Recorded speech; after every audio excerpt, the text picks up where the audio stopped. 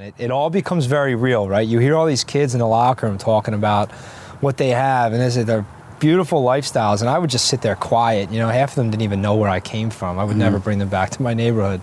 And, and then you see it, and it's real. And you're like, holy smokes, this guy really has a pool in his backyard? Like, what?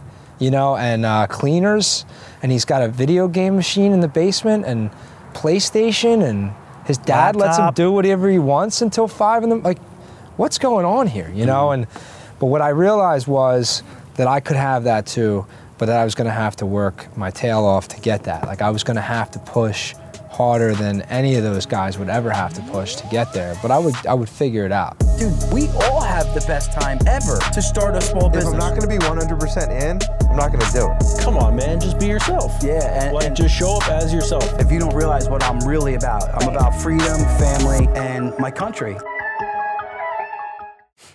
Sean, my dude, my brother. Cheers. Salute. Thank you for taking the ride from Philly, man. Absolutely, man. You and I connected and got to meet face to face probably about, 3 months ago? Yeah, probably about 3 months ago, yeah. We did some dinner with Jamie over at the Block. Jamie G. It was entertaining. The legend. It was a random Motley crew that was there. It was, yeah. It was like Tobias, yeah. 2 guys, I think they're from Georgia. I don't think I talked to them all night. There was a cop They were next good to dudes, me. though. Yeah. The cop guy was great. Yeah. I didn't know if he was like Jamie's security, but he was like, the whole night I kept telling him, like, I don't got my side piece on, so you got us protected. And he was loving it, bro. He was a great dude. He was cool. And he was like dead serious. He's like, no, I got everybody, dude. It's good. He was locked in, dude. He was dialed. And then I kept calling you Ari Gold. I'm like, this dude's suited and booted, bro. Where's he going? It was awesome. It's great. But I had paid attention a little bit through Jamie to what you were doing for him with his billboards and advertisements. And then we got to talk briefly before I had too many margaritas that night. And I was like, this dude's a great dude. And I'd love have him out to Fireside and talk about his story, because it's an awesome one. You have a ton of nuggets to provide. You're a good dude that's come from very little. You worked very, very hard, on the balls of your feet, of your ass, I should say. True. A few times, and now you have really taking yourself and your family to another level, and that's what Fireside is all about. So your viewers who may watch this, I was a kid who was kicked out of high school.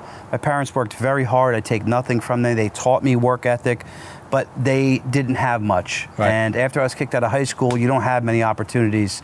And as I was coming up, not many people wanted to really help me. Again, I was probably a little chippy. Also, they were making their money. They didn't think they needed me. And I said, once I make a couple bucks, I'm going to turn back around and start helping some people up the ladder. That's what Fireside's all about. Mm-hmm. Your story embodies everything that I lived, plus some. So I'm glad you're here today, and thank you. No, my pleasure, man. I definitely felt that at that dinner that night. I think of anybody I connected with at that table, it was you for sure. Totally. And I think Jamie probably knew that was going to happen. He's very strategic. He is strategic at who he invites to his different dinners and events, and anybody obviously that's a friend of his is a friend of mine. But we definitely clicked, and I think a lot of that has to do with our backgrounds, with our similar backgrounds. Yeah, absolutely. No doubt. So Philly kid, literally in the projects. Yeah. Right from birth, right? Yeah, I mean, so when I was a kid, we lived, obviously very modestly. My parents were divorced when I was 2. And my father, my father stayed in Philly. My mother moved out to Bucks County, and they're both their goal in life, always my whole life, was just to make sure that I wanted for nothing, even when we had nothing. Right? It's just like I never felt like things were out of place, because my parents always made sure that no matter where we were at in life, I had a really good understanding of what really mattered. Mm-hmm. But my father stayed in Philly, and we lived in North Philadelphia, near Temple University, really close to Temple. And it was a pretty rough neighborhood, uptown Philly. But when we first lived there, we ended up having to move to Kensington, which Kensington, if anybody doesn't know, is, you ever see the movie Rocky, where they shoot under the L? Mm-hmm. That's where we lived, under the train, Hurley and Allegheny. This is the Badlands. I mean, it was really bad. The things I saw as a kid there, I'll never forget. And I was young and I saw it. And unfortunately, you know, my father was really down on his luck at that time financially, and so we were living with my uncle, and my uncle was murdered. He was a Daily News driver, and he was murdered on the job, and we ended up having to move out. So we moved back to Oak Lane, where we had originally started, in North Philly. Rough neighborhood. We had the PJs right behind us, projects, Fern Rock Station, and but it was my neighborhood, you know, and I never felt that. I didn't feel like it was a bad neighborhood growing up there. You know, I mean, there was It's what you knew. Yeah. It's what you knew. It's what I knew. Yeah, I didn't know anything else other than that. And you know, where my mom lived, same deal. So my father's neighborhood was more of like a predominantly African American neighborhood, and then my mom lived in a really tough white collar neighborhood. No, I shouldn't say white collar, blue collar neighborhood, white people, you know?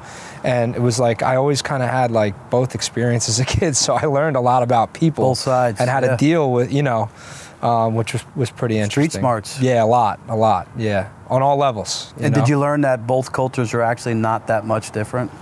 Yeah, absolutely. Yeah. I'm sure we'll get into why I do what I do on the foundation side, but that is absolutely, that was the number one takeaway is like, listen, I didn't even, it sounds silly, but it's the truth. I didn't even know I was white until I was like 12, and some kid called me out in my neighborhood from a block away. I didn't know him. You know, and he asked me if I was lost and if I knew where the suburbs were, you know. But I didn't even know what that had meant, you know. My boys are like, dude, you're white, you know, like, you know, what it is, you know. But, yeah, I never saw color. And as I got older, I definitely realized being around the different, it's not about color. It really is just about people and what's in here, like your soul, you know. And that's how I actually feel like, I always say if there's one thing I'm good at, it's being a read on people and knowing. And I swear that's where it comes from, because I started looking at that more than anything else. And listen, the cultures are slightly different in maybe what type of food you like to do, and you know what type of music you're into, or any of that BS. But sports you play, stuff like that. It's really no different. And I hate that this society, especially this country now, the media seems to pin that shit in, and I don't like it at all. Because if you're a good person and you respect me, you respect my family and my close friends, we're good. We're good. We're good. You can come hang out at my house, drink some bourbons and beer any fucking day you want. Yep, absolutely. So, obviously growing up, not in the best environment, that could sometimes limit your thinking as to where you want to go in life and what you see as successful. What were you thinking at a young age, say around the age of 12? How do I go and do something more? You were very into hockey. So hockey was a big part of that, right? So fortunately, my father and my mother had the wherewithal to say, let's put him in a sport. First of all, my father was a goalie, right? And he played hockey. He was a tough guy, man, like Ron Hextall type. You know, I used to fight guys all the time. I saw him do it. And he put me into hockey, you know, and then my mom was all for it. She'd spend the summers, you know, working from the hockey rink with my little sister, you know. But going to the hockey rink was like such a great like eye-opener for me. And I literally just told this story yesterday. It's like, you know, I had the fortunate like upbringing where I actually get to leave my neighborhood every weekend. And my favorite days were Friday nights, because Friday night I got to go to sleep, and I knew that Saturday morning early we would get up and we would escape the world, me and my father. And we would get in the car. You were going to play hockey wherever the game was. We would get in his Ford Bronco, you know, this old beat-up truck, and we would fly down Broad Street. And the further we got away from my neighborhood, the better. And I would get to that hockey rink, and I would get around those kids, and I got to pretend for 3 hours a day like I wasn't from where I was from. You know, and there's nothing wrong with being from where I'm from, but it gave me a different mindset. And I remember, there's nothing wrong with wanting more or better. I remember my first hockey party ever. My dad was dropping me off. It was a sleepover. We get into neighborhoods, big giant homes in Yardley, PA. So the town was Yardley, PA. Come full circle. You live close by. Yep. I ended up moving to Yardley, PA. I said to myself, I'm going to live here one day, to my father. He said, I hope so, son. But he pulled me over right before we went to this kid's house. So what are you doing, Pop? He said, I want to tell you something. When you go into this kid's house, you're going to see things that you never saw before. This kid's going to have a swimming pool, probably gaming systems in the basement. He's going to get to do whatever he wants. Big house. He goes, I don't want you to feel insecure. I don't want you to think that you're any less than, you know, because you don't have that. Because we go home to our little apartment in Oak Lane. Doesn't make you any different. Yeah, we have us. And he told me that, and thank God he said that, because when I got there, I did feel something, you know? But because he said that, I realized it was such great insight, you know? So reaching for the stars I want to jump in real quick. Yeah. It's so funny, And this is how I think the universe, the big guy upstairs, whatever it is, works in weird, mysterious ways. Today, I was driving down East Ave, and I have a young guy, Mike Daniele, I just hired to join the team. And sometimes after I have lunch, like, I want to take a lap. You know, I give for a little ride. I don't want to go right back to the office. I'm ADD. I like to move around. And it came to me that, dude, I had a little apartment over here by the train station in Bayhead. I had a condo right behind it. It was Point Beach. And I would hang out and drive my bike down East Ave. Yep. So for those of you who don't know where I am, I live practically in Bayhead. And Bayhead has a road called East Ave, which is a very wealthy community right on the beach. Beautiful. And I'd ride down the road and I would feel intimidated or less than on my bike by myself. I wasn't going in the houses. I wasn't engaging with anybody. You know, quick highs, buys. And that quickly turned to, I will own one of these houses one day if I want to. And funny enough, I bought a house, you know, a couple blocks from that, you know, years later. But you do have a mindset, man. Oh, you know, you grow up a certain type of way, and then you see that type of wealth, it could you know, paralyze you. You manifest it. There's no doubt. I believe in that. So sorry to jump in, but No, it's funny. it's cool. I literally told that story today. You know, very similar to what you said. No, and so that for me, like that's what it was, and that's what like led me to say, okay, like there's more, right? Like there's this. It's not just where I'm from. Like everybody where I grew up, and it's not a knock on them. It is what it is. Like they're so proud to be from our neighborhood, and I was too. I still am. But it was like that was all there was, you know. It was like we lived. They wanted to defend it to man. the We cows lived in come North home. Philly, and half my friends haven't even been to like Lincoln Financial Field where the Eagles play. Like they wouldn't even go downtown. It was like our neighborhood or nothing. And it was like. Do you still try to provide that for them nowadays? Get them out to a game? Yeah, I do. Yeah, definitely. And I try to connect with the guys I grew up with. And actually, fortunately, one of the guys I grew up with did get out. And he's a big executive over at MTV now, and he serves on the board of directors. As a matter of fact, he's the head of our board of directors for the 43 Oak Foundation. So that came full circle too. My buddy awesome. Hinga Vanjo, he's originally from Africa. But yeah. I mean, look. I mean, my neighborhood was a mixed bag of nuts, man. I mean, we had everything from kids that went to jail for life for bad things to guys that went on to be major successes in life, and we all grew up with the same set of rules. Yeah, you know, none of us same playground. Yeah, none of us had anything more than anybody else. You know, I think it was more of a mindset thing for some of us to say, no, like this isn't it. You know, and I think some of us pushed each other to be better, and I think others allowed our success to maybe not push themselves, and that's just people. Right? So I took you off track, but going back, walking into that household. You know, why did you feel that way, and then what sparked in you to start thinking differently moving forward? Yeah, I mean, I definitely felt that way. And again, I'm grateful my father made me aware before going in, but it didn't mean that I didn't still feel it. I think I felt that way just because I'd never experienced that. And it's like there's just this enormous amount of wealth, and it's so unfamiliar. And it all becomes very real, right? You hear all these kids in the locker room talking about what they have, and they're beautiful lifestyles, and I would just sit there quiet. You know, half of them didn't even know where I came from. I would never bring them back to my neighborhood. And, you know, and then you see it, and it's real. And you're like, holy smokes, this guy really has a pool in his backyard? Like, what? You know, and cleaners, and he's got a video game machine in the basement, and PlayStation, and his dad lets him do whatever he wants until 5 in the... Like, what's going on here, you know? But what I realized was that I could have that too, but that I was going to have to work my tail off to get that. Like I was going to have to push harder than any of those guys would ever have to push to get there. But I would figure it out. How old were you at the time? That was probably about 10. Yeah, 10 years old. 10 years old. So you're traveling around playing hockey. That's when travel hockey got big for me. Moving you along to around 12, 14 years old, you were looking to get ice time. You were looking to put a couple bucks in your pocket. Yeah. In addition to your mom and dad hustling to provide you know, food and a roof over your head. You were scrubbing toilets and slinging Nikes out of the back of a truck, right? To talk about that a little bit. Yeah, I mean, I wanted ice time. I was a rink rat. You know, all I wanted to do was skate.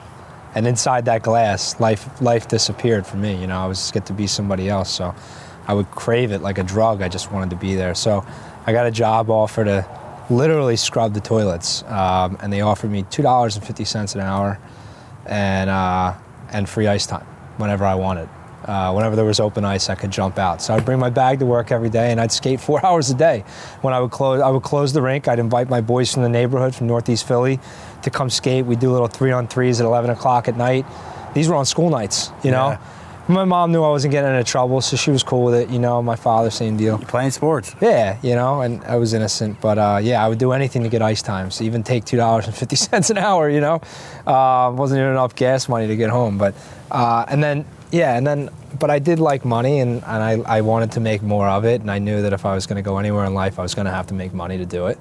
And so I saw an opportunity. There was a guy in my neighborhood that used to sell Nikes off the back of a truck, pretty normal in North Philly, and he would sell them $30 a pair, you know, to us on the street, and I would buy them in mass bulks. Actually, I got them down to like 25 once I started buying 20 pairs a week, and I would take them to the suburbs, you know, and I would sell them like in my mom's neighborhood, and I would get kids to buy them for $50, $60 a pop, because at the store they were $90 at Foot Locker, and these were good. These weren't, you know, these were good Nikes, and so I would be making $30 a pair, you know, and I would sell 20 pairs a week, and for a 15-year-old, it's a hell of a lot of money. It's a good amount of cash in your pocket. I had a lot of cash, so yeah, I was addicted to that. I was like, okay, I got something here, and then I realized I like to make money, and that became a whole new obsession for me. Yeah.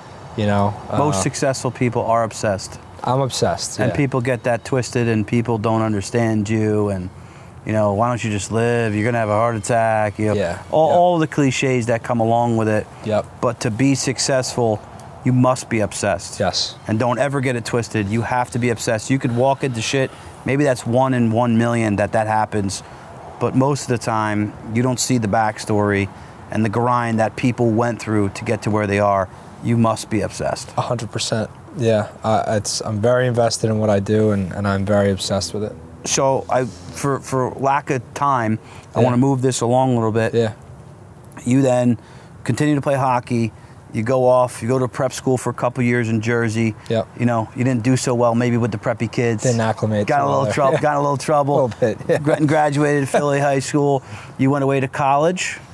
I did not. No. Did not, right? No, I didn't. So around the age of 18, 19 years old, what were you looking to do? Well, you know, I got this job at 16 doing cold calling for an ad company, and I did do a little bit of like community college locally. I would try to take a couple classes. It didn't work out for me. As a matter of fact, I was like 19 and I was killing it at this ad company that I worked for. I started out as a cold caller, worked my way up to a sales guy, and I realized when I was doing the classes, like, it just wasn't for me, you know. And I get it. Look, yeah, college isn't for everybody. I do encourage the kids that I work with now to go to school and at least try it. I think everybody should give it a go. I think it's important if it is you and it could really help you. And if you're playing sports. Yeah, of course. And depending upon what the career is you want to do, some people have to have that. For me, I knew that I was going to get it a different way.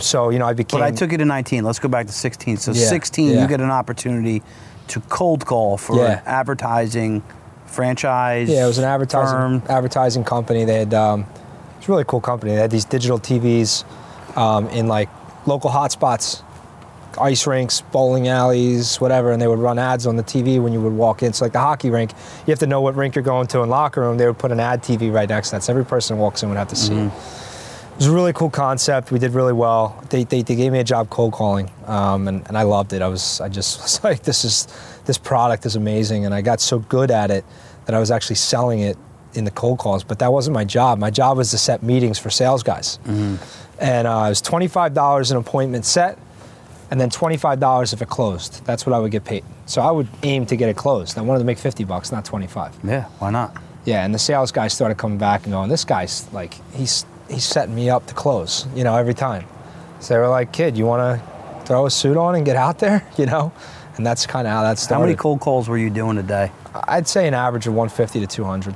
Dude, talk about dialing for dollars. Because these people nowadays, it makes me a little crazy, and it's because I love you, not because I'm angry. Yeah. But my passion of like, you have social media, dude. Yeah. You could DM 200 people easily a day on some Autobot that does it for you. Yeah. Like, we were picking up the phone. I was the same, 150 a day, calling about health insurance to find an inroad to that business owner to talk planning. Talk about those cold calls and what dialing for dollars meant for you. I mean, well, And how you got through it. first of all, I was learning every trick of the trade. I mean, I realized that if I would call between 7:30 and 8:30, I would get the business owner, because the secretaries wouldn't come in till 8:30, but the business owners were always there early. Same deal, 5:30 to 6:30 at night. So those were my hot hours. I would not put the phone down. I literally just kept dialing. But also just learning how to Where'd you deal. get your list back then? Yellow pages. Yeah. I would drive around and look at billboards, TV commercials, anywhere that there was an ad. You know, diners, Yep. right? Because we were dealing with local businesses. Rip out the sheet. Yeah, you know take those the diner business mats that cards. have all the little. Yeah. I would call every guy on those. Take the things. business cards off the pegboard. And door to door, Yeah. which was the hardest. Yeah, you have to have the real balls to walk in. Dude, if I told you the stories about some of the things that happened to me with some of the local business owners, I mean, I've had people take my paper and throw it back in my face, ball it up and throw it. Get out of here, you know, and eating that, you know. But I didn't care because I knew rejection was part of the game. Yeah. So for every guy that rejected me, there was somebody behind him that wasn't. And again, I try to get nuggets. So when I slip behind you of something good you just said, Yeah. I don't mean to piggyback No, it's on good. it, but Yeah. like for those of you who don't have enough deals, it's your fault. You're afraid of rejection. Oh, of course. You're afraid of getting out there. 100%. You're afraid of someone saying no to you on Facebook. You're afraid of someone making fun of your post on Instagram. Get out there and put yourself out there. 100%. And you know, a good lesson I learned, and I wrote a newsletter about this. If you're not signed up to mine, you should be, because they're Ooh, fire. yeah. Chris Drake, I've talked about him many times, told me the best thing you could do is get to know as fast as possible. Wow, that's a good one. Get to know I'm a as big fast. quote guy. I like that one. Get to know as fast as possible, because you know that this person doesn't want your services or what you have, and someone does. Someone does. Yep. And I thought that was something that still sticks to me to this day. I learned about time is money off of that, you know, getting to know as soon as possible. My mentor in the business is a guy named Bob McEwen. Bob McEwen and Brian Rabinowitz are my two big mentors in the business. Bob McEwen is the Chief Revenue Officer of Clear Channel Outdoor Global now, but at the time he was my boss at iHeart. And I remember, I'll make this story quick, but I closed my first big deal. It was a $10,000 order. How old were you? So I was 21. I just started at iHeart. And Bob goes, I go into his office. I'm so excited. Bob, I hand him the deal. I closed this deal, blah, blah, blah, right? And he's, great. Actually, the deal was like 50 grand. He goes, so what's your commission on that 50 grand? And I made 15%, right? I was 7,500. He goes, oh, that's great, Sean, that's great. Hey, how many months did you spend closing that? I said 3. He goes, and how many days were you in their office? And I said 3 to 4. And he goes, and how many hours would you spend on those days? You go all the way to Brooklyn, right? So you got to factor in the time you got there. I said, probably like 5, 2 hours in, 3 hours there, whatever. He goes, fantastic. So 6 hours a day, 5 hours a day, 3 days a week, conservatively, 3 months. Do me a favor. Can you add up those hours for me real quick? I add them up, and he goes, what was your commission again? I said 7,500. He goes, Yeah, divide right. them. So, and I forget what the number was, right? He goes like $3 an hour. He goes, $3, what, you make $3 an hour? I said, yeah. He goes, great. So $3 an hour, that's what it's worth. And I was like, he goes, was trying Sean, to show you time is something. money. Yeah. Time is money. Don't waste time. Get in there, get it done. Yeah. Your time is valuable. And ever since that day, I never wasted time. I got right to know. Because as a young guy at 21, you thought $7,500 was a lot of money, right? You know what the funny part? Even more than that, it was just like closing a deal, right? I closed the deal, at I this did big it! company. I did it, you Yeah. know? It's like, I get it. no, dude, it was just, and then my whole thought process changed after that. Shifts. And I was like, holy smokes, like I gotta, I don't know, man. Everything changed the way I thought about It's it. an aha moment that you hit in Yes. your life. And I tell people all the time, sometimes that can't be taken out of my head with a chip and put into yours. You got to walk through the fire. Definitely, You dude. got to be forged. You got to make that tough steel. Definitely. And that's from being in the heat, going through it and Yeah. doing the work. So taking you back, you're doing cold calls. They bring you in, putting your suit on. Yeah. What happens after you leave that company? Where did you go? It was around age 20, 21? Yeah, Was that Z100 or iHeart first? iHeart, yeah. So iHeart had Z100 in their branch, so it was 5 radio stations. So I had just job opportunity in New York, and And you were still in Philly at the time, right? I was in Philly, yeah. And I was really, I'll be honest, I was really hesitant to leave Philadelphia. It was a big fear. You know, it wasn't New York that scared. I grew up in New York. My cousin's from Staten Island. It was no big deal going to New York. It was just leaving Philly, leaving what I knew. Leaving your friends. Leaving my friends, leaving Can my I family. make it? Can Am I do good it? enough? Right, all that stuff, you know. I'll tell you real quick. So I get there, and I'm really overthinking this thing, and I'm talking to my mother, my father, the whole thing. My father says, listen, son, go to New York. It doesn't work out. Guess what? Philly's going to be here. We're not going anywhere. Yep. Okay? So put us in your rearview mirror and get on your way. Yeah, get out. And he goes, I'll tell you right now, you're going to be the king of New York.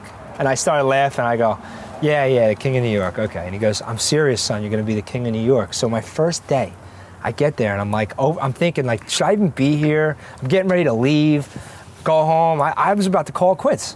I didn't want to be in New York, right? Anxiety was ridden you. Walk outside the office. This is a true story. This guy walks up to me. He goes, my man, yo, can you tell me where, blah, blah, blah. I go, cause I don't know. I'm not from here. I'm not a New York guy. And he goes, oh, you're not from New York? Where you from? I said, I'm from Philly. He goes, shoot, Philly, huh? I said, yeah, I'm from Philly. He goes, look at you, man. And now I'm paying attention to him. He goes, look at you. And he goes, guy from Philly, about to come be the king of New York. Boom, that's twice. And I went, That's it. twice. I called my father. I said, I'm staying. That's twice. He goes, good, son. Give it a year. Did you ever see that guy again? Never. No. That was God. I got chills, That dude. was God. Yeah, dude. I'm serious. I'm not a crazy religious. I believe in I believe in God, higher too. power. Yeah, I believe yeah. in God. Well, it's funny you brought up that story earlier when I was just telling a very similar story on East Ave this afternoon. That's what I'm saying, It's- man. You know, and that was true, man. And I'll never forget that moment when he said King of New York, and I looked at him and I was like, are you God? Like, There was something he saw in you, some trepidation, some Something. fear, and he Something, said, dude. I got to pump this kid with some juice. something. He was such a random I guy. got chills, dude. Yeah. That's some cool shit. I'll never forget that as long as I live. So I stayed. So what was your job hire for coming to the radio station? Yeah, so I got the job. The job hire was to be an account executive was the title, but really what we were doing is selling celebrity brand endorsements, right, for 5 different radio stations: Z100, Power 105, 103.5 KTU, 106.7 Light FM, and WOR, I think was our other Now, station. were you working in the radio station itself, or In that the- building that hosted all of yeah, those? it was 2 floors, second and third floor. Second floor was sales, third floor was the actual radio stations. But I was in the radio stations all day. I made friends with all of them. You know, Helen Little from Light FM, she's my girl. I love her. You know, all the guys at Power 105, Charlemagne, DJ Clue. I got real tight with those guys when I was there. KTU, Bartel. Charlemagne is still doing Yeah, well. Charlemagne's killing it. Yeah. I really you love had a the guy. story when we were chatting before over at the Yeah, bar. yeah. You walked in and at one point in your early days, Yeah. Jay-Z was sitting on your desk. My first day. Was it your first day? My first day on the job. Yeah, I walked downstairs with a vet. Talk about the king of New York. Vet sales guy, right? Yeah.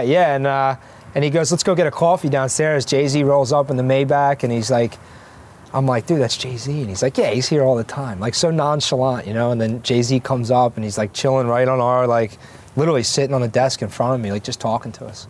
Yeah. And they're like, get used to it, man. Bieber's here, Gomez, Selena, they're all here. They all hang out. It's no big deal. They come chat with us all the time. And how old? 21? I was 21. Yeah, and I was the youngest sales guy there by at least 5 years. I mean, that's, you know. All right, jumping back in. I'd like to take a little break. And shout out to Figurato, Frank. He's one of the dudes and one of the coaching platforms that I'm on. This Olivia cigar is delicious. Figurato cigars, check him out. Sean Whalen actually recently gave him a shout out. I think it's shut down his website, but the dude's hustling. He's trying to do the right thing. Yeah. You know, give this guy a shout. It's Dude, tasty. This is a great cigar. Great. Man. Yeah, Here, really. light this up real It was quick. well kept too. I mean, it's smooth. This is about as smooth a draw as you get. I don't smoke cigars very often anymore. I used to smoke them like, I feel like I smoked 3 or 4 a week at one point. Now I smoke You don't really one a drink and month. shit, though. What's wrong with that? I don't know. Yeah, A little crutch, nothing bad. Smoking a something to cigar do, every you know? day. But a good smooth draw. I mean, yeah. Shout out to him, man. He did a good job. So, King of the New York, that's an awesome story.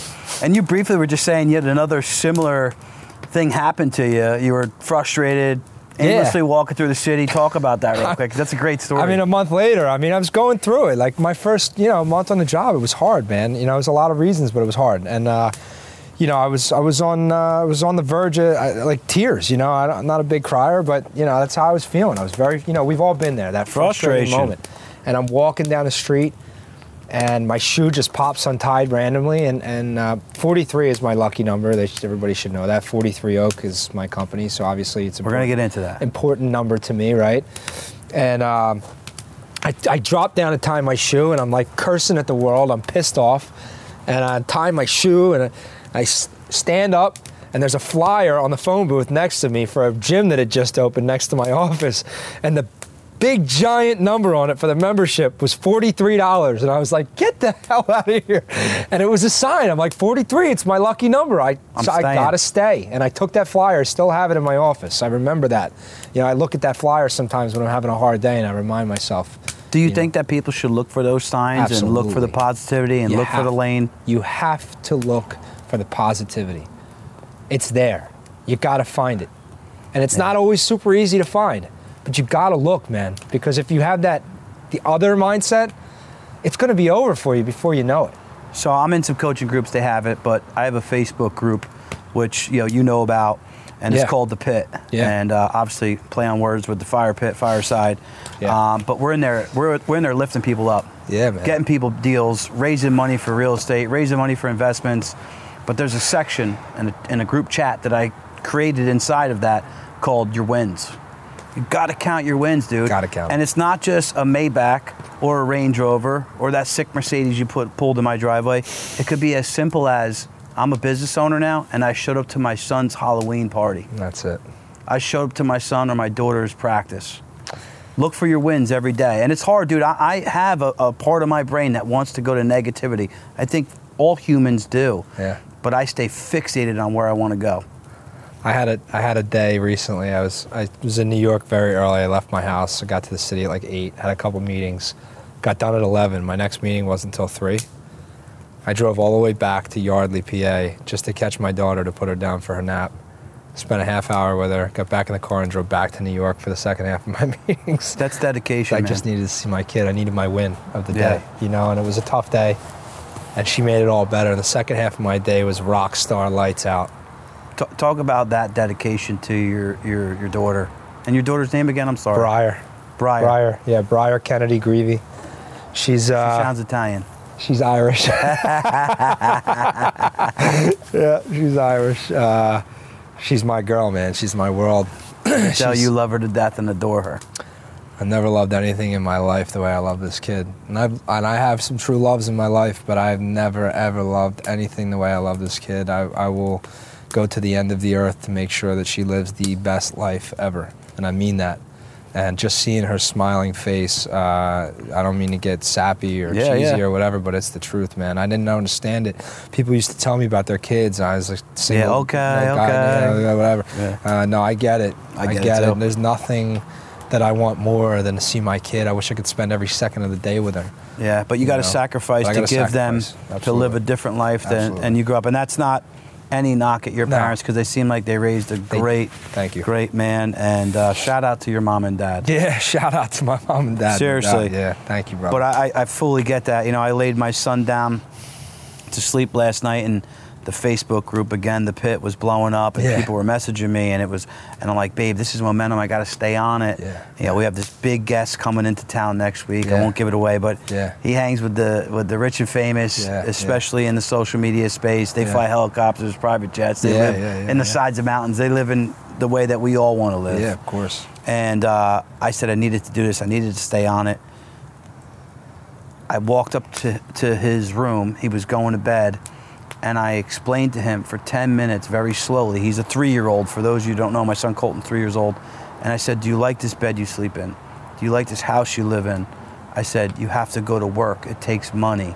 And I was actually asking him these questions. Yeah. And then if he didn't have the answer, I gave it to him. Yeah. And I think that a lot of people don't instill that in their children. No. And they should. You know, I get it. We ought to be a present father, a present mother.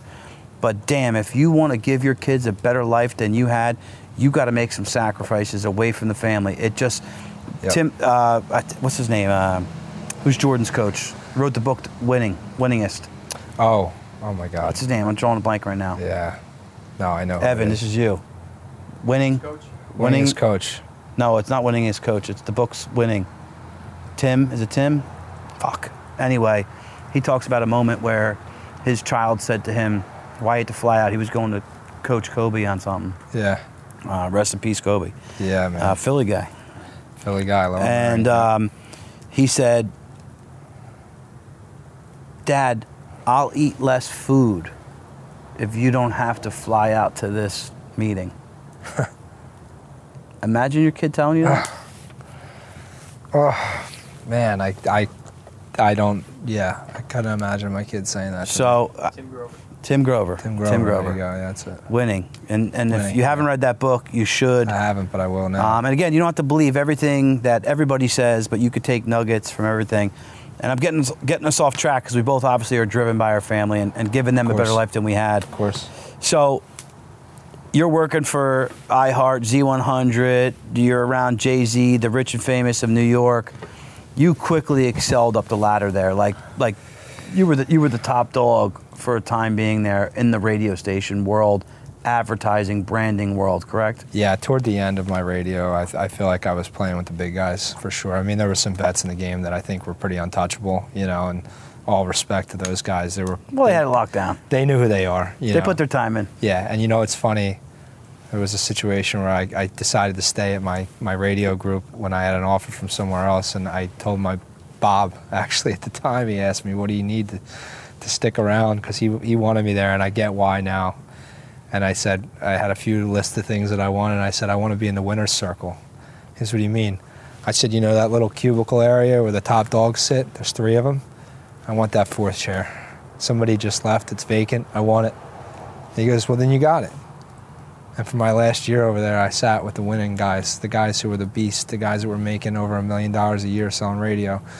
And I was listening all day. Just I was going to say, what did it do for you sitting in that chair? I was just listening, man. I just was watching what they did and Manifesting. watching how they worked. Yeah, I wanted to learn. I'm a student of the game. To this day, I could learn from anybody. We all are. Yeah, I could learn from anybody. You could be 18 years old. You might have something to teach me. I don't know. I think everybody's got something to share. Especially listen to the young kids. I say it all the time.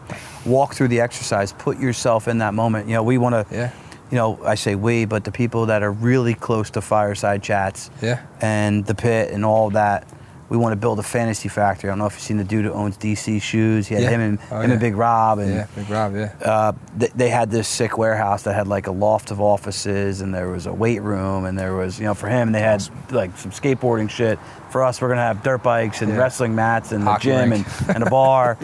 But, we went and walked a couple properties out here in Farmingdale, about 20 minutes west of where I live in Point Pleasant. And you feel it. Like, this isn't untouchable to me. Yeah.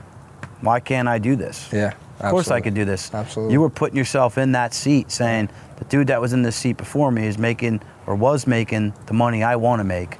So I want to put myself rubbing elbows with these type of people. And there's nothing wrong with that. I needed to be there. I had to be a sponge in that seat. So fast forward, that was your last year there. You're crushing it. How old were you? I was probably about 25 at that point. Yeah. 25 years old. Is that the point where you had your injury on the ice? Did. Yep. Yeah. You had the injury on the ice. You had come down with, is it a disease or it's an injury name? They never gave me an official ruling, but it was, it's what Justin Bieber has most recently had, the Ramsey Hunt, Bell's palsy, paralyzation of the face. Mine was trauma-induced. I got hit in the neck playing hockey. I've had quite a few injuries playing the sport. I have 9 concussions, 5 missing teeth. I've had cut my Achilles in half, broke my left hand twice, cut my eye open, the whole thing. This was the worst of them all, for sure. Paralyzed my face, pinched the nerve, got hit in the neck with a forearm, and it shut me down for 6 months. I couldn't eat, I couldn't drink, couldn't talk properly.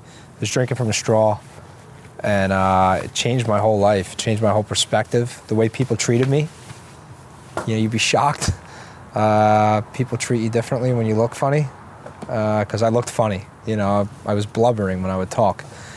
And it changed my whole life, my whole perspective. And I realized at that time, one of the big things for me is before that even happened, I was really considering going out on my own. I didn't know if it was the right time or not, but I was considering it. And the big reason was I knew that I wanted to protect my clients that I had, and I knew that when I was there in corporate, no knock on these companies, I deal with them now, but it is what it is. They charge what they're told to charge. They're corporate companies. That's their job. And clients that are new to the media space or not used to buying media are not always necessarily aware of what things should cost. And I would always go in with these really low ball deals and hook my clients up, and then I come back to the office and catch a slap on the wrist.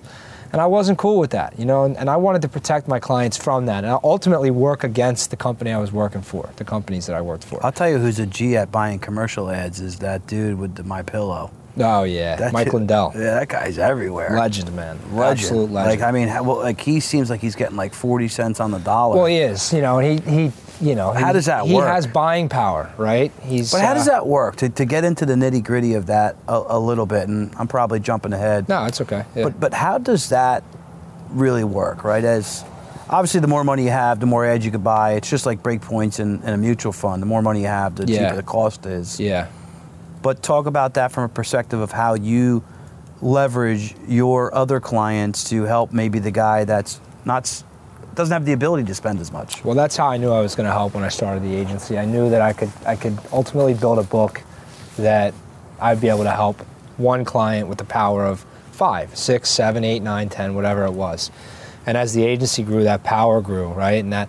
And so there was a definite buying power for me as I grew to a national company. You know, my company is a national agency, so we buy everywhere from LA to New York and in between. And it's all from the same companies. We're buying from the Clear Channels and the iHearts and all these guys, right? And the Outfronts. And so we spend millions of dollars with them around the country. But it's always with the same companies because they're the big players in every market. So we have that power with them. But also on top of that, we have the relationships, right? We know the marketplace. We know it inside and out. It's a very volatile marketplace. The media space, billboards, TV, knowing when to buy. Like the last month has been brutal, right? Buying TV in the state of Pennsylvania and certain other places because of politics. Yeah, all the election Political ads shit, were taking yeah. everything away, so you couldn't even get a spot. Mm-hmm. So you move the money somewhere else. But you have to have somebody that understands that to be able to advise you to do so you don't waste your money in that space. Yeah. Or you buy it differently, right? Mm-hmm. And so that's what we do. We have that knowledge and that relationship to understand it and where it's at. And then we also have the buying power to go in and help a client that might spend a lot of money in their market by themselves, we still can help them, not only from a financial standpoint where we're saving the money. Of course, we want to save everybody money. But it's not just that. It's also using strategies that we know work. I'm not reinventing the wheel with what I do. I know what works, and I know how to work it. So it only works if you work it, right? You got to put that action in. You got to do it the right way, and that's what we do. We go in. We don't take guesses. It's not a guessing game for me. Yeah, you know what it is. Fully confident when I run a marketing campaign that it's going to work. When I left the corporate world, my number one goal was to never, ever, ever in my life hear the words again, "This isn't working."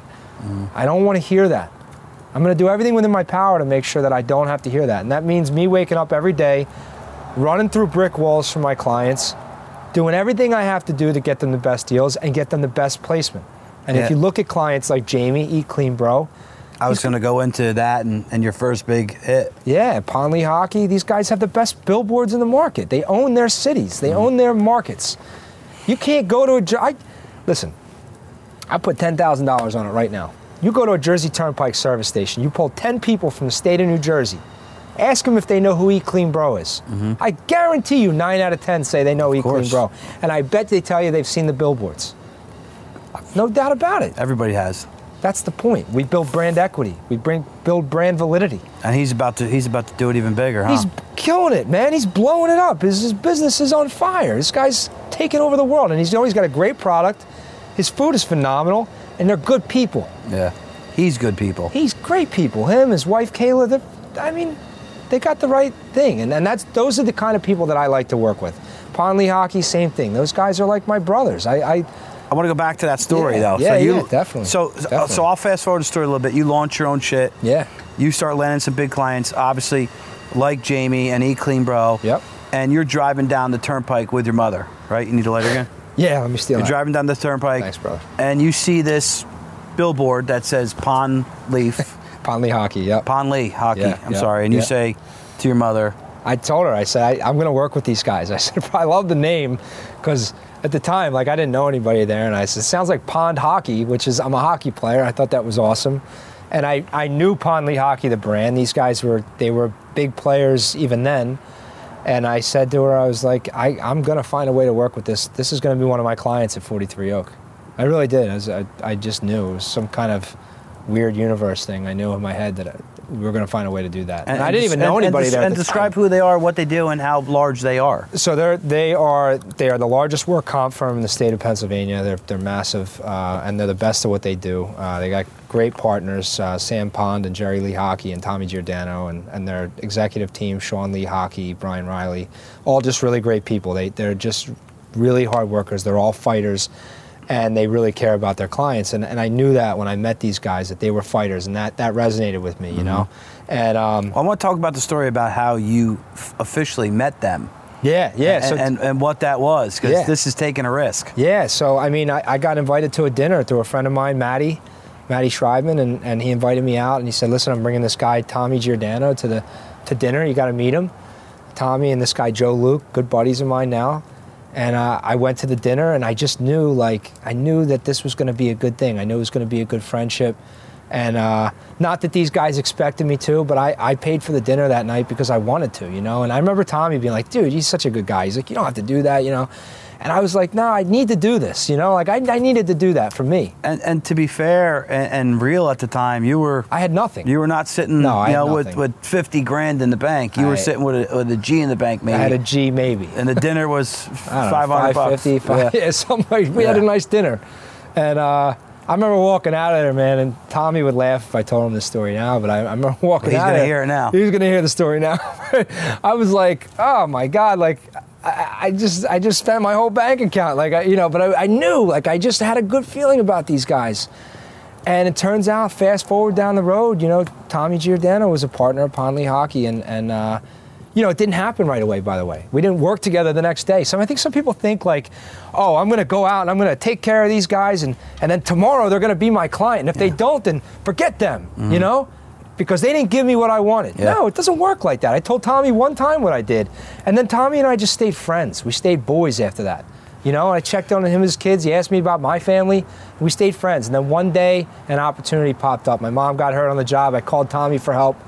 He hung up the phone. He called me back 10 seconds later and told me he couldn't believe he forgot to tell me, come in for an interview for my agency. And that was 5 years ago. We've been working with them ever since. They've been our client, Pond Lee Hockey, the largest, one of the top 5 referral network law firms in the country. It's a major account. I could tell you, the instant gratification thing, because I'm naturally just an impatient person. Me too. Not because I don't, want to help, not because I'm not willing to wait 10 years for your business, but naturally young, I was doing that sometimes and becoming frustrated. Like, dude, I'm doing this for you.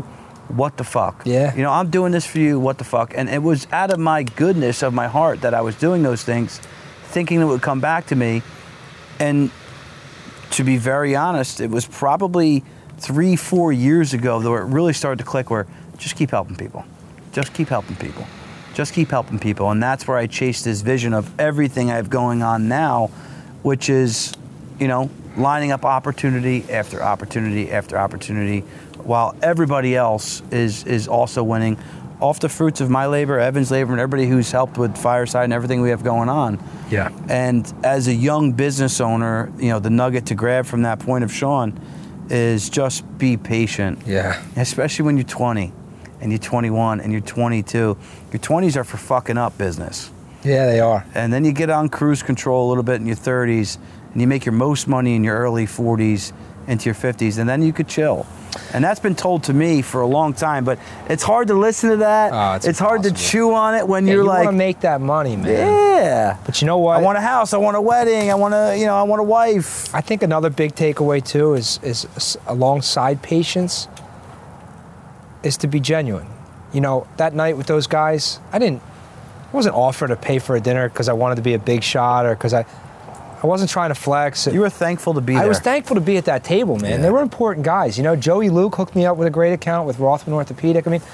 But it wasn't about that. Even if those guys never did business with me, I was grateful to be their friends. Do you think that they didn't know that you didn't really have that money? I think they knew. Of course they knew, yeah, dude. I think they knew, man. I think I thought that they didn't know. Yeah, you showed up in my serious head, I was in a nice suit, the whole thing, But in my head, I was who I was 5 years later. That's who I've always lived. People ask me, where are you today? Boom. I am where I am 5 years later. That's what it is, dude. Yeah. Putting yourself in the position of I want to live there. And actually, I used to get that pushed back on me a lot. Yeah. And again, this is a conversation. This is your interview, but these are No, great dude, nuggets. And please, man. Again, Yeah. I want people to take them. A lot of people in my first financial firm that I worked for was like, this kid's a fucking jerk off. This kid thinks he's $1 million producer. But what all of those assholes did not realize, and they're realizing today, I told you fucks, that I was already $1 million producer in my head. Absolutely. And if you want to win anything, you got to believe in it to your core. You got to, again, be obsessed with it. Obsessed. So. I knew it. I was already living in Yardley. I already had the family and the car. I knew what I wanted. I knew I was there. You got to stop buying those Mercedes, dude. You got to get something that has a lease of like 100,000 miles a year. The amount that you drive, dude. I need to buy a train ticket is what I need to buy. Seriously. Go to work. Monthly NJ Transit.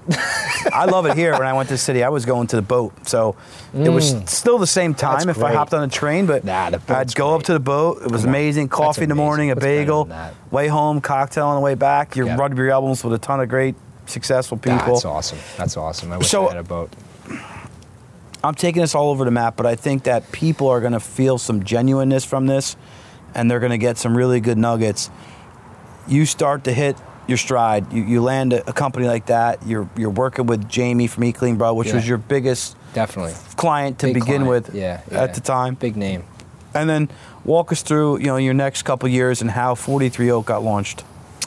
Yeah, so from there it was slow and steady wins the race. I didn't want to make a ton of money. I wanted to make money. I don't ever want people to be confused about that. But I wanted to make it the right way. It's okay to make money as long as you're doing it right. I believe in that. I believe in making it the right way. I also believe in giving back.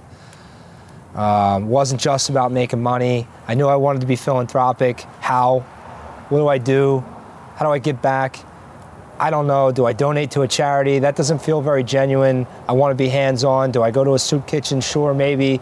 And then all of a sudden, boom, I'm coaching a hockey team, and there's a couple minority kids in the team, and they're from Harlem, and they start getting called the N-word on the ice, and I realize that they're struggling to pay for the team they're on, and I go, hold on a second. This is me, except for minus getting called the names on the ice. The not having enough money to play, being left on the fourth line, all that. And I said, I got it. I got it. Now, where was this? This was in New York City, in Manhattan. Yeah, I was coaching at Chelsea Piers. And was that like a high-end rink or something? Oh yeah, it's the only rink in Manhattan. So if you're a hockey player playing travel hockey in the borough of Manhattan, which there are millions of people that live in the borough of Manhattan, you are one of, at every age group, let's say you're 14, you are one of less than 100 players that get to play at a travel level of hockey. That's it. 100 kids at the age of 14 in a borough of Manhattan get to play travel ice hockey. Everyone else is designated to recreational hockey, which is a dead end. Mm-hmm. It's a dead end. And so there were all these kids that were playing rec hockey that were really good from Harlem, ice hockey in Harlem, and all these different. And I'm like, these kids are out there, And I asked this one kid, Lyndon Spencer, I said, yo, how do we get more of these guys? I want to do this. I don't want to work with, not for nothing, I like the kids that I coached, but I want to help you guys. What do we do? He goes, Coach, get me some ice and say less. I said, I got ice next week, Saturday, Chelsea Piers. He shows up with 8 kids from the South Bronx. These kids are buzzing around the ice, 6'3", 6'4", monsters. And I'm like, we got it. We got it. This is it. We're making a team. It clicked. And from there, dude, it was just a build out, right? And I started this program. I co-founded it with somebody, and it was 501c. We eventually became a 501c3 and worked toward that. And then when I started the 43 Oak Foundation officially in 2017, I had a clear purpose. I knew exactly what it was that I wanted to do after a few years of doing what I was doing. It was to provide mentorship to our players, right? These kids needed guidance in life, not just hockey. They needed to know how to make a resume for work, and they needed to know financial literacy, like I was just telling. You were just whatever. on the phone with UBS and all your players. UBS and the Islanders did a call with us just as I was walking in here, teaching my players about financial literacy. You got some of the top guys at UBS teaching my kids about wealth management. Invaluable, right? And then it's connections in the sport of hockey. WCC should be teaching them about wealth management. Let's do it. Let's set something I'm in, up, bro. man. Let's get them in. I'm fucking in. I'll go wherever you want to go. I would love it, man. Bring the fat white guy to the hood. I'm there, bro. We just want to help these kids, man. Any opportunity, anybody can lend a piece of advice, we want to do it. And, so we started doing that, and we started connections in the sport, getting these kids the right connections at AAA hockey teams. These kids' parents don't know where to go. Mm-hmm. They don't know who to call. This is hockey. This is a close-knit community. If you're not in it, you're not in it. Yeah. You can't go up to a coach and just, it doesn't work like, it's 300 kids at a tryout. Yeah. We call the coaches. Yo, John, listen, I got a kid coming. He's from Harlem. He's a really good hockey player. If he's good enough, be open-minded. You take him. Then the third part. If you take him, know he's paid for. If it's a $15,000 a year budget and the kid's only got 3, you don't have to scholarship him. We got it. We got them. We got them skates, gear, equipment, whatever they need. Travel costs. We are making it so that kid can absolutely, positively have no reason why he can't play at that level. And I'm proud to say that right now, already, we have 3 kids playing NCAA collegiate hockey. I have 1 kid getting a sniff at maybe playing pro hockey next year. We're not doing it to send kids pro. We're doing it to get them an education in school. Yeah, that's the absolutely. goal. But if they go further in the sport, fantastic. We got a bunch of 16-year-olds getting looked at by D1 schools. I mean, we're cranking. We got 80 kids in the program. When we partnered with UBS and the Islanders a year and a half ago, we were only at 10 players. And aside from a couple small donors that were helping me out. And you had small donors, and you were emptying your war chest. My own pockets, yeah. So 43 Oak, to sum it up very simplistically, is trying to give underprivileged children the ability to play hockey and get on those very expensive ice rinks that cost too much money to get on, that they maybe can't afford, or the teams that they can't afford. Tell me how you landed the Islanders and UBS. Well, we did a lot of we did a lot of push on social media to make sure people understood what it was we were doing. And look, I'm not gonna front, man. Our society and culture and what we're living in right now, what happened during COVID, that really, I think, brought a lot of awareness to injustice, led way to people paying more attention to what we were doing. Before that, I don't know if it was as popular, to be honest. I think a lot of people were confused by, minorities playing hockey and us trying to, I think it was confusing. But then all of a sudden people realize, like, wait a second, like, this culture is very unjust, and there's some things that need to be corrected. And wait, these guys are doing that. And all of a sudden the NHL really, they always had initiatives, but they really stepped it up, and they created a lot of initiatives within the NHL to change that. And all the teams in the NHL got on board, and the Islanders were no different. Where the Islanders were different, in my opinion, in a better way, is they didn't just want to, like, donate to a cause and write a check. They wanted to really impact these kids' lives, and they wanted to find a program that was doing that already, instead of starting from scratch. Let's find somebody who's out there doing the work. And one of the kids that I coached was actually friends with the guy who was running the New York State Amateur Hockey Association, so he knew about us. The Islanders called New York State and asked him, are there any programs in New York doing this? He said, yeah, there's a couple, here's a few. And he said, well, there's a 43 Oak Foundation. They're a little different than the other programs, the rec programs, where they're actually trying to put kids in college and give kids a chance to play Tier 1 AAA instead of just rec hockey. They were like, we want to talk to them. I got a phone call. I thought it was a joke. I thought they were kidding about the Islanders wanting to talk to me. I mean, I've been pushing so hard for so many years to try and get somebody to hear me. No one was paying attention. No one was listening. And here come the Islanders and UBS Wealth Management. They're like, listen, we want to talk to you, because they partnered on their rink in Queens. They started the brand new rink, and they wanted to make that initiative happen. We spent 6 months going back and forth, and then they ultimately offered us $1 million for our program over 5 years, 5-year partnership. And not only that, but just hands-on, right? I just told you about the mentorship stuff, but also the Islanders. We have a clinic on Tuesday at American Dream Mall. We're going to have 50-some kids there, I believe, that are going to be on the ice. The Islanders are going to probably they usually bring coaches or ex-pros or current pros if the guys can come in the off-season and teach the kids. And it's an incredible experience for our players. But my point is, it's not just writing a check and saying, here you guys go. No, they're engaged. They're like, let's do this thing, man. Yeah, let's get in. Yeah. Let's get in the trenches. They jump on the calls with me, and they've helped our players. So it's pretty incredible. And something that you said a few minutes ago is you found your purpose. Yeah. And I know that your purpose is going to lead you to the financial freedom that you want to have for your own family. And there's nothing wrong with a win-win situation. If you're doing the right things and the right things lead you to also making money, everybody wins in that environment. You know, a lot of times people are like, oh, he's just doing that for money, or he's just doing, like, dude, I've got that so much from Fireside, and I'm telling you, Fireside, the pit, the coaching I'm doing, I found my purpose, dude, and I'm going to take it to the moon.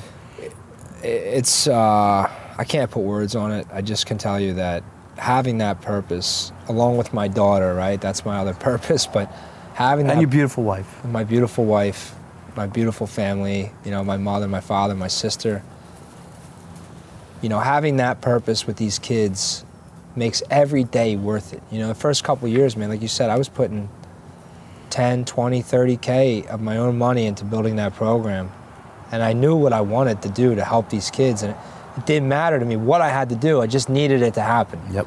And it's an incredible feeling seeing a kid's life change. And I won't take responsibility for these kids' success. I'll say that it's incredible to be a part of their journey. Yeah, you're guiding them. And to help guide them. And no, I don't, as you said, like, there are people who are going to say what they say. I mean, look, we're 100% volunteer at the foundation. You know, Joyce works 40-hour weeks for the foundation for free. It's incredible. But we do it because we know where it's going. We know, and it gives us that purpose. And so when we're out in the workforce and we're, you know, busting our stones to get it done, we know at the end of the day we're doing good too. You know, we're not just making money, right? I think some people are just too focused on just getting that check, and they forget. And this is the type of stuff that humbles you, man. It brings you down to the ground, and it makes you go, you know what? It's great that I have all this stuff, but you know what? Pause. Other people don't. Yeah. Other people don't. And I got to help these people get their stuff too. And I know you're doing that for your people, and that's what life's about. Yeah, it's good to make money. It's good to make money, but you know what? There's people out there that need help, man, and we got to help them. And it's our duty as human beings. It's our duty to help others. Our good fortune cannot go to waste. It cannot be for no reason. I could not agree with you more, dude. Sorry, dude. I love the passion, dude. And it was funny the other day, Derek from SE Arms. Shout out to SE Arms. Shout out to him, dude. Shout out Derek. He's a fucking motherfucker. I love him. Well, he said, "You're so angry." After one of my posts, and I was like, "Dude, I ain't angry, bro. I'm passionate." Passionate, man. I'm passionate because I said what gets me chills, what fills my tank, like, is helping the next guy up, dude, and or girl. I'm dialed into it. Yeah. And I will make money off of it. I will. I'm not fucking shy to say that. Yeah. But I should, because I've laid out a lot of money. This podcast, the software is plugged into it, the newsletter, the copywriters, the Facebook group, the people on my team. Dude, it's not cheap. I'm putting money out of my pocket, no bullshit, on the low end, 5 G's a month to give free fucking content. But what are you doing? I'm helping a ton of fucking people. Rights. You're helping people, man. A ton of people. How many people could say their lives are better because of the help that you gave them? That's what it's about, dude. To be honest with you, recently, I've got a little bit of public recognition where this person comes out of woodwork and Ryan challenged me to do this and Ryan challenged me to do that and Ryan challenged me. And maybe I was punching too hard. Yeah. And they didn't see I was misunderstood. They didn't see it. Like, that's what the fuck I'm about. And it still doesn't say, all right, I hit my peak. Yeah. I'm at my pinnacle. Yeah. No, I'm just beginning. Now I'm getting a little notoriety. Watch what I do from here. Yeah, man. Definitely. Watch what we can do together. Definitely. So anyway, moving through your story, you work with some of the biggest brands in the advertising space. Yep. You gave us a little bit of and Hudson's jumping into our party here. He smells. He needs to go to the bath. Good boy. You work with some of the biggest brands out there, obviously, especially here locally, but also nationally. Yep. What's something that some of these business owners could do to better their marketing, better their branding, better their advertising? How do they reach you? You know, it's funny. I had a call today with a guy who's he's got a really great, it's like a baseball academy, big baseball academy. They're multi-states, and he was asking me this question about his business. He wanted to know how, best practices. What I told him is, first tell me about your business. I want you to tell me your story about your business. Tell me about what it is that you guys do so that I can understand it. I got to understand it, right? I got to be in it. Put me in your business. Show me your day-to-day. So he does. He tells me. And I said to him, look, everybody is different, but also the same. So while your business practices and your clientele and the things that you do and how you help people and all that is different and unique, the way you gain clientele is very similar to everybody else. So when we execute a marketing campaign, we're not reinventing the wheel. From a macro perspective. Correct. You just change the micro, the small details. Yes, we change the demographics, we change the this, that, and the third. But we're not changing the strategy. We're using a strategy that's proven, it works. We're not taking guesses at this. Like I said before, this is not a guessing game for me. So we're gonna sit down, we're gonna help you figure out what you need to do, where you need to start. You gotta start at the core basics. Forget about TV, forget about billboards. That's all the stuff I'm gonna help you with. I'm gonna help you get there. But when I come into meetings with clients, not every client's ready to just jump on TV. And now if I was a bad guy, what would I do? You'd push to TV. I'd say, bro, let's start a commercial. Yeah. Let me get you on TV tomorrow. Let me hype you up and get you. They're not ready for it even. No, dude, you're 6 months from TV. You need your website cleaned up. You need to look good online. You need your digital presence strong, right? You need your brand guidelines, your colors to match. You need your logo to look good. You need all this stuff. Then you need some billboards first. Let's get your brand valid. Let's get you equity. Let's get the name known. I want people that drive down the road to know who you are before I start pumping out TV commercials and they think about calling you. Because if they see a TV commercial and they don't know your name, they're not going to call you because you're not valid in their mind. But if they know your name and they recognize you and then they see a TV commercial, then they're going to call you, right? Because they trust you. Evan and I talk about it in the coaching world and social media. You know, people may see your post, but then they're going to dive deeper. Yes. And dive deeper. Yes. And dive deeper. And we call it an eco loop. Absolutely. They're going to come, and then eventually they become a buyer of your services, but you need to provide enough information, right? I have an ebook. I have millions of episodes. You can go here, who's Ryan, see who I am, watch my mannerisms, feel me out. Yeah. You can see that, right? Yeah. Virtually. You don't have to ever, you can just be a voyeur. You can be someone just watching. But eventually, you're going to be a buyer in my system. It's no different when you're selling those fucking billboards or commercials or magazines or articles of anything. You need to have your whole system set up. It's no different. It's the same exact thing. I love it. And so for me, that's key, man. Just understanding the client, understanding their needs, where it is that they want to go. Like, what's your goal? Like, how do you want to scale? Like, do you want to grow fast? Are you ready for that? How's your call center look?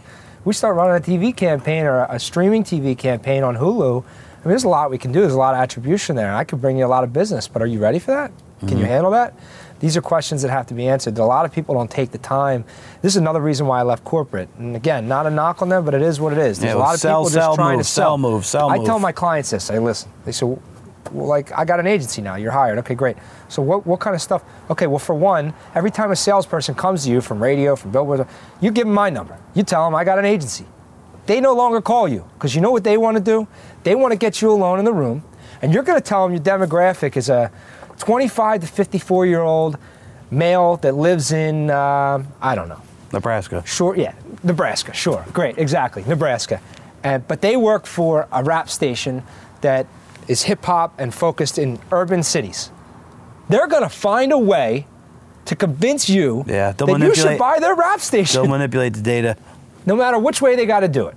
Yeah. My job is to protect you from that. I protect you from all those people that are out there, and I find you the right solutions, the right people who make the right sense for your business. Yeah. I find you the right station, the right TV station, the right billboard, and we buy that because I'm helping you guide your business to the way that it needs to be successful. Dude, it makes sense to me. So how do people get in touch? You can find me on Instagram, 43 Oak. 43 Oak Advertising, our website, 43oak.com. And we're going to share all your links pretty easy after name. this. Yeah. But that's, I'm a pretty accessible guy, I think, still. So rounding this out, what I like to do is ask a couple questions. Yeah. First question is, if you could tell a young entrepreneur that grew up like you or is a spoiled kid that wants to just create his own life, his own legacy, and part from what was maybe given to him, what's the one thing that you would leave them with tonight? Could be a saying, it could be a quote. Take a chance on yourself. That's what I just told this kid that I just hired. He's going to start working for me in a week or two. I spoke at a college. He calls me 6 months later. He goes, hey, listen, I would have called you the day after the speech. I was so moved, but I didn't want you to think that I was just, one of the other. This kid stood out to me in so many different ways, but he's just so smart at the way he came to me. And he said, one thing you said to me is, you don't have a family, you don't have kids yet, you don't have that many responsibilities. Don't go for the gusto and look for some big salary. Look for the job opportunity that makes sense for you and take a chance on yourself. He goes, and you know what? I'm ready to take a chance on myself. So whatever you want to give me to start working for you, I'm ready to do it. And I don't care how long it takes, because I know that working for you is going to mean success for me. Take that golden ticket. You got to take the risk. I think too many kids coming out of school and all that are so focused on the number that they're going to get paid. And they also come out in the hole of a debt. Look, man, I've been homeless in my life, dude. You know what I'm saying? I lived in my car for a year. It wasn't because I was a bum. It wasn't because I wasn't working hard. You want to talk about working hard? I was going out. I was buying tickets to the Yankees game to take clients out. I didn't even have a home to live in. I was out till 11 o'clock at night doing dinners, sleeping on the Jersey Turnpike. Playing the game. Waking up at 6 a.m., shaving in the Sunoco station, hopping over to Retro Fitness, showering, throwing my suit on and going to meetings for the day. I took that chance. I risked everything I had because I could at that time. Yep. And I knew, Sean, take a chance on yourself. It's going to work out. Yep. Do it. Yep.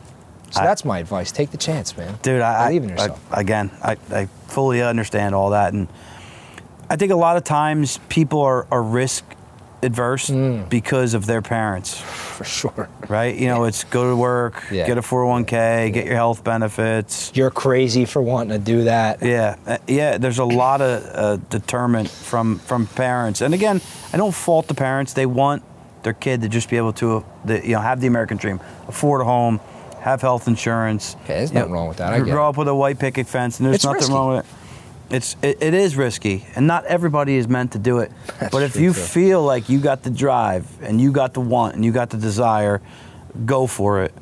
Last question. Yeah. Give a shout out. It could be people in the digital space. It could be nationally, locally near you, here, whatever. You want to give a business owner or two some love, give it to them. You know what? I just want to shout out all the great people that have helped me along the way. I think, you know what? I'm so glad you just said that. There's something I've been talking about a lot recently. I said this at my golf outing. I was sitting in front of 120 people that I wanted to thank, and I didn't know how to thank them properly. I didn't know what to say, and that's very rare that I don't know what to say, but I didn't. And then it hit me when I was standing there. What I said was, a lot of times you hear people talk about, I did this, I did that, I came from nothing, and I kind of did it today. So I'm glad that I'm getting the opportunity to say this. The truth is that any of us that have made it in life, Yeah, we help. we had help. We had somebody that put their hand out and said, come on, let's go. And so Even for if me, it was only one person. listen, for me, it was my mother, my father, my stepfather, Brian Rabinowitz, Bob McEwen. I'm sorry, I'm probably The rabbi. definitely forget the rabbi. I'm forgetting people. My wife, my family. Listen, there were people. You know what I'm saying? My father, I talk to him every day, 3 hours a day. There's people, right? But who I want to shout out is everybody out there that's working hard to provide for their families. I respect you. And putting that work in to build businesses. My clients, guys like Jamie D, Clean Bro, Pond Lee Hockey, all those guys that are, Derek. I mean, just such great people. I've seen Derek's new billboards looking good. His billboards look great. I mean, and just all the people who are out there to help other people. It's great. Even in my foundation, I now have kids that are graduating from the program that are coming to intern for me to help younger kids come up because they want to, not because I asked them to. Because they had to help. And so we got to remember in life that we don't do it on our own. This doesn't happen by itself. You got to ask for help. You got to step up and say, listen, man, I need help. Mm-hmm. Can you help me? And it's the same thing as the pizza guy throwing the paper in my face. Somebody might say no. Yeah. But that's okay, you asked. Yep. Move to the next guy, because Yeah. the next guy might actually help you. Yeah, and for guys And like those us, are your wins. and guys like us need to turn around and help those guys. Oh, my God. You can't just keep focused on where I'm going. That's awesome. And you can focus on where you're going while at the same time slowing down for one day or 1 week or 1 month or 1 year and turning around and helping that next person. And that will make you more money than you ever desired if you just stayed fixated on a selfish goal. Yep. I know for a fact that I don't think that I would have been to where I'm going to get to by the age I'm 40 of what I want out of my life, which is just lifestyle for my family. I talk about having a house in the mountains. I think kids should get in the woods, play in the mountains, Definitely. play with guns, Definitely. play with quads, Definitely. like play with nature, wherever it is, get in nature. And I'll have that for my family because I helped others. Absolutely. And that's a win-win. Yep. Dude, I appreciate you having you here. I know for a fact that we're going to win together. We're going to help a lot of fucking people together. This podcast is going to move people. Who knows what will come of it? I'll tell you one other thing, if you don't mind. Go ahead. Before we wrap it up, I want to shout one other person out. Shout them. On the opposite side of what we just talked about, shout out to the people who believed in me and took a chance on me. And if somebody's watching this that's in a different position, maybe not somebody who's looking to get up, but it's already up at the top. Because I know you got people watching this that are there too. Yep. Maybe take a deeper look at some of the people that are asking you for help. Yeah. Or Maybe- asking for business. Yeah. Maybe be a little philanthropic yourself and reconsider and give that person a chance. If it's not going to hurt you too bad, give them an opportunity. Even if it's just a phone call, man. I was desperate for a 10-minute phone call with people who I knew could help me. Give them that 10 minutes to believe in themselves, because you have no idea how far that advice and that help goes. So that's another shout out. I'm sorry, I just wanted to say that No. before we wrap. But no, yeah, I man. love your passion, man. It was great. Yeah, Cheers. dude. Awesome. Sláinte. Yeah, sláinte. Good shit.